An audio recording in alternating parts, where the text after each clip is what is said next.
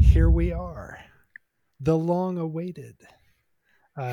We've been talking about this for how many years do you think?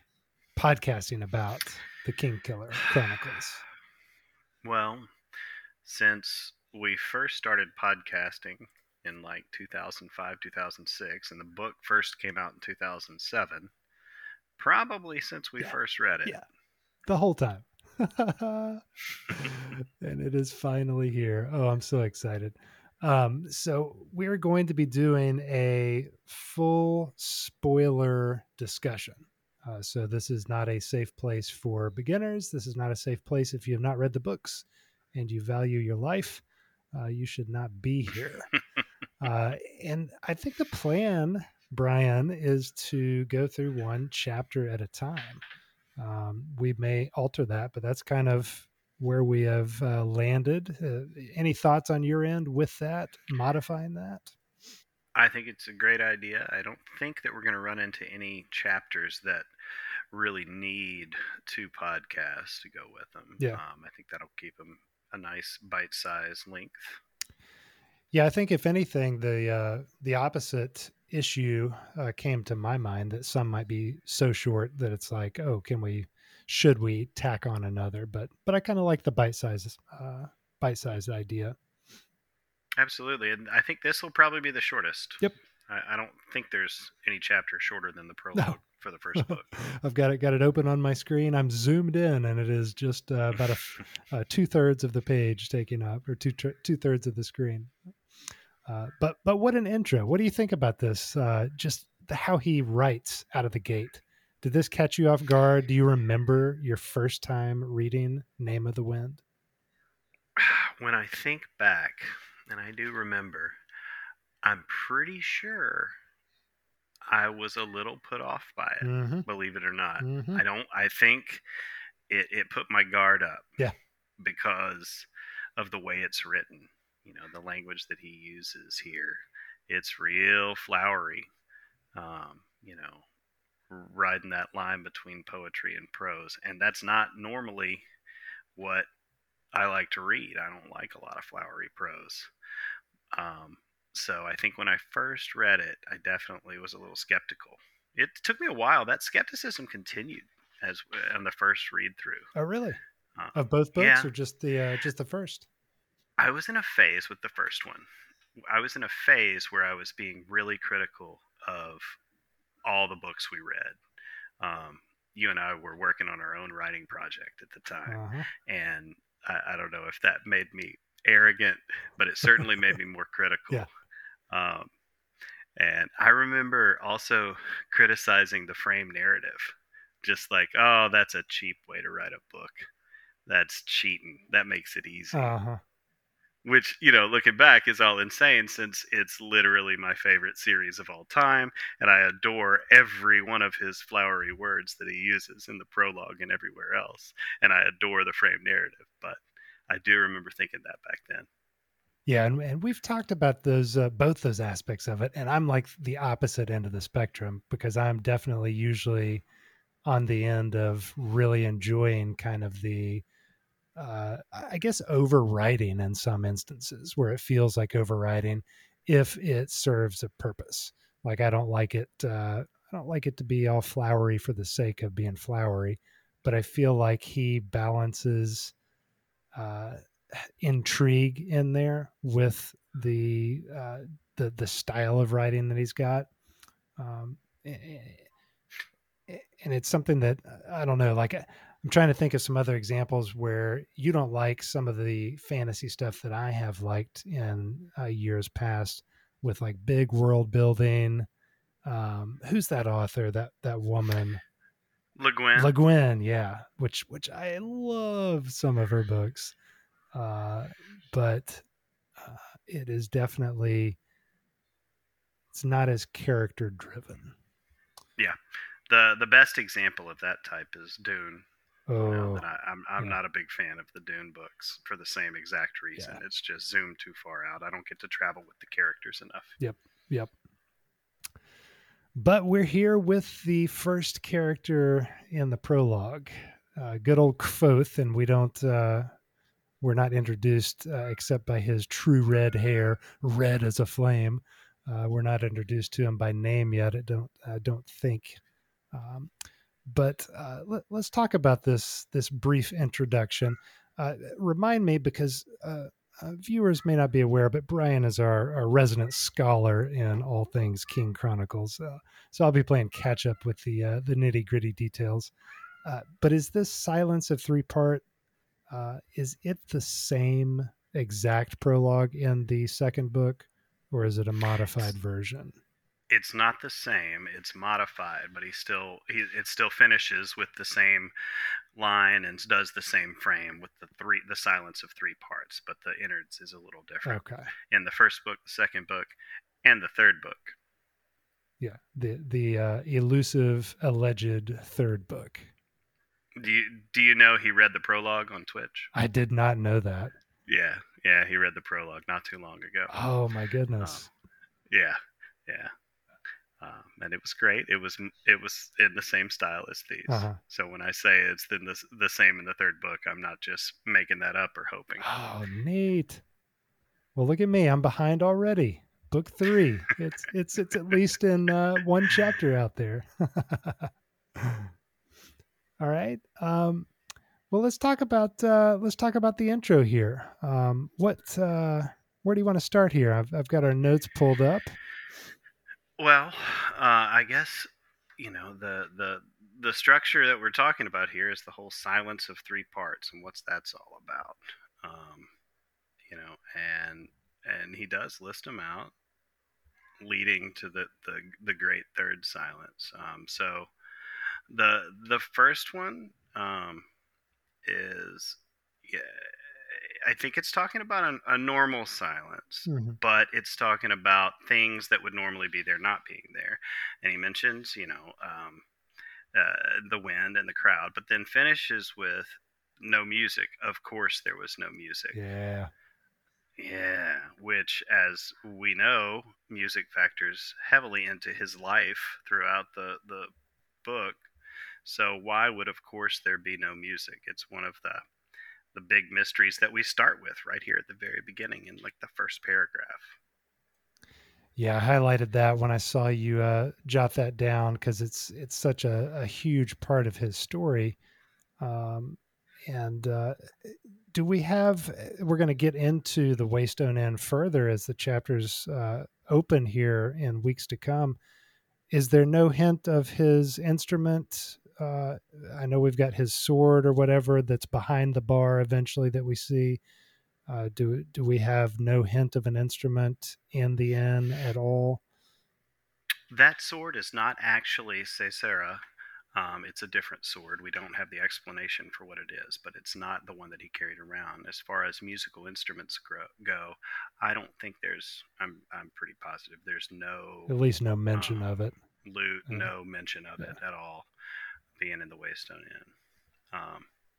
You know, I think this. Of course, there was no music line is the first step of setting a tone that Rothfuss really wants everybody to have, which is he wants you to understand that this place where Coat, formerly Kvothe, is now is the end. This is how it's going to end up. It's not a happy ending to this story. He's sad and broken. He's lost what he had before. And Rothfuss, I think, wants you to know that right out of the gate. And he does it pretty good, starting here and then just in our whole experience with Coat at the inn, where you see little glimpses of maybe this is his former self, and then he's immediately back into kind of his depressed, just downtrodden state. Uh, do you think he? Yeah, and it's a little frenetic at the beginning. It's a little Mhm. off and on, especially through the first book. And Rothfuss has said the first book's a little rough. So while it's canon, he says there's a little, what he said before is that he probably would have written it a little different. Hmm. So what I mean by that is there's some character inconsistency stuff where Kvothe is broken, right, and he's lost his abilities, he's lost his music, he's lost all the things that we learn he gains in the story, but then he still does some pretty badass stuff in the Hmm. beginning. Um, so Rothfuss has sort of said, well, yeah, that's not a great fit, but but by saying that, he's letting us know clearly that yeah, this man is broken, and we're going to find out how we got to this point. And fast forwarding way to the end, do you think it's really going to end as dismally as we're led it to believe? Great I question. mean, that Nobody that knows. really kills me to think about. Like, oh, it certainly looks that way with the Me, state that he is in here. I yeah, I hate it too. And for a long time, I was kind of in denial about it. Hmm. On one of my early rereads, um, I assumed no, we're not going to actually end here. But I can't remember exactly what it was, but maybe something Pat said, um, or maybe just the fact that the books really reiterate the finality of the situation here. I mean, they're telling you this is the end. The words on the page tell you this is where we're headed. This is the end. Um, Now, I personally hope that Doors of Stone comes out and he ends at the Waystone Inn, and then a yet unannounced fourth book starting a second trilogy or something where it's like Kvothe after the end. That would be best for me, but we have no reason to believe that's going to happen. No, certainly nothing. And with the state of how many years it's been now in between two and three, you got to kind of think it's going to be he's going to be done with it once he gets this one out there. He says he's going to write more in the world. In the So, world of, yeah, yeah. yeah. We shall see. So, you want to move on to the second silence? Yep. The second silence, it's short. It's almost a throwaway, like he was looking for a filler, but there's a little nugget in there. Um, it talks about the two guys that are in the bar drinking and avoiding serious discussions of troubling news, and that added a small silence to the three silences. So what we are picking up on there is the troubling news, which is mentioned a lot in the frame, but we really don't, like, in the backstory that Kvothe's telling the chronicler, we don't know how we get to the troubling news where, we've got the king being killed, we've got the penitent king's war. I think that's what it's called. In the frame, we've got the Scrael coming in. How the hell did Scrael come in? I Uh-huh. mean, that's not something that we see anywhere in the regular world throughout the backstory. So when they're silent about the big news of the world, there's some significance in that small silence there, that these are troubled times, and they aren't troubled times in the story that Kvothe's telling. So what's going to happen? It adds to that weight, that ominous feeling. Something's going to happen that's going to take a regular world and turn it into a troubled world. And we've got to believe that Quoth is at the very center of that too. Further reason why he's so downtrodden here is he's probably a linchpin in what has broken the world, so to speak, to bring it to this point. It's called the King Killer Chronicle. Bada bing. Mm-hmm. And then, yeah, nothing else really for me to add on that. And then you go into the third silence here, which is basically another flowery paragraph zooming in to the man himself. And this is this the line that is repeated in all of the prologues, the ending of it, where it is on the next screen, the patient cut flower sound of a man who is waiting to die. It is, and just hearing you read it, I get a little shiver. I Uh-huh. love it, and I Uh-huh. normally am not moved by words like that. This last part, which is about half the prologue, yeah, it's all focused on Kvothe, and that something about the writing. This is where I turn back to the writing and Yeah. the words that he chose, because something about it just works for me. There's a rhythm to it where you build up and feel, and then you hit it at the end there with that perfect metaphor he does there, which is weird as hell. It was the patient cut flower sound of a man who's waiting to die. But something about that, I just love it. The cut flower sound. Uh-huh. I mean, because you can picture it. You picture that petal Yep. with, I don't know, scissors going through it or something. Of course, it's super silent. It's not going to make any noise. I I love it. Well, and furthermore, after you've read book 2 where they go to that tree with those leaves that Mm. cut, I think about that on my rereads. I picture leaves straight off of that. I forget the name of that tree, um, but from that scene of them falling and him making his way towards the trunk. I can't remember the name of the tree either. It's when he's down there with Tempe and the Adimre. Tempe. Um, yeah, I never drew that connection there because I have such a strong image in my head of Yeah. the pedal being cut and the complete anti noise of it. Uh huh. It's the soul of Kvothe that's just waiting to die. And I mean, so we're finishing there with, where he was alluding to it and creating an atmosphere of ominousness and foreboding before. Here it is right in your Mm-hmm. face. He's waiting to die.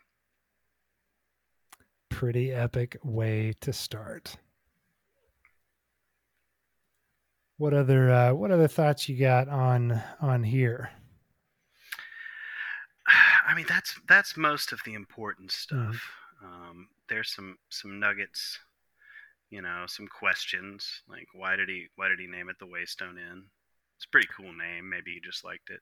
Oh yeah, because those Um, I was going to ask you about the Waystones. We see those at a few times when he's traveling. Doesn't his troop stop at one when all the crap goes down and his parents are yeah, killed? Is that at a I, Waystone? probably. So I was trying to remember this earlier, um, and honestly, I get stuff confused with the Greystones in the Wheel of Time. But yeah, no, the one thing I remember for sure is I'm pretty sure in this story, Kvothe mentions several times that when you come to a Waystone, that's where you make camp. That's what it is. Yeah. And like not even for any practical reason, but almost an old timey honorific reason where we're at the stone and we honor it by stopping and making camp here. And so I think that's what the troop this is does. his final camp then, as he's waiting to die. There you go. Boom. Put a bow on it. And a cool name too. A cool name too. Well, neat. Well, I'm excited to be embarking on this journey.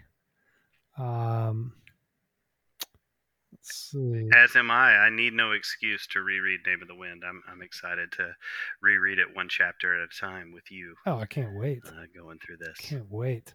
And we can keep whatever fast or slow pace. Each chapter is not going to take much to go through, and I think we'll probably keep these. I think we'll. What do you think? Time limit?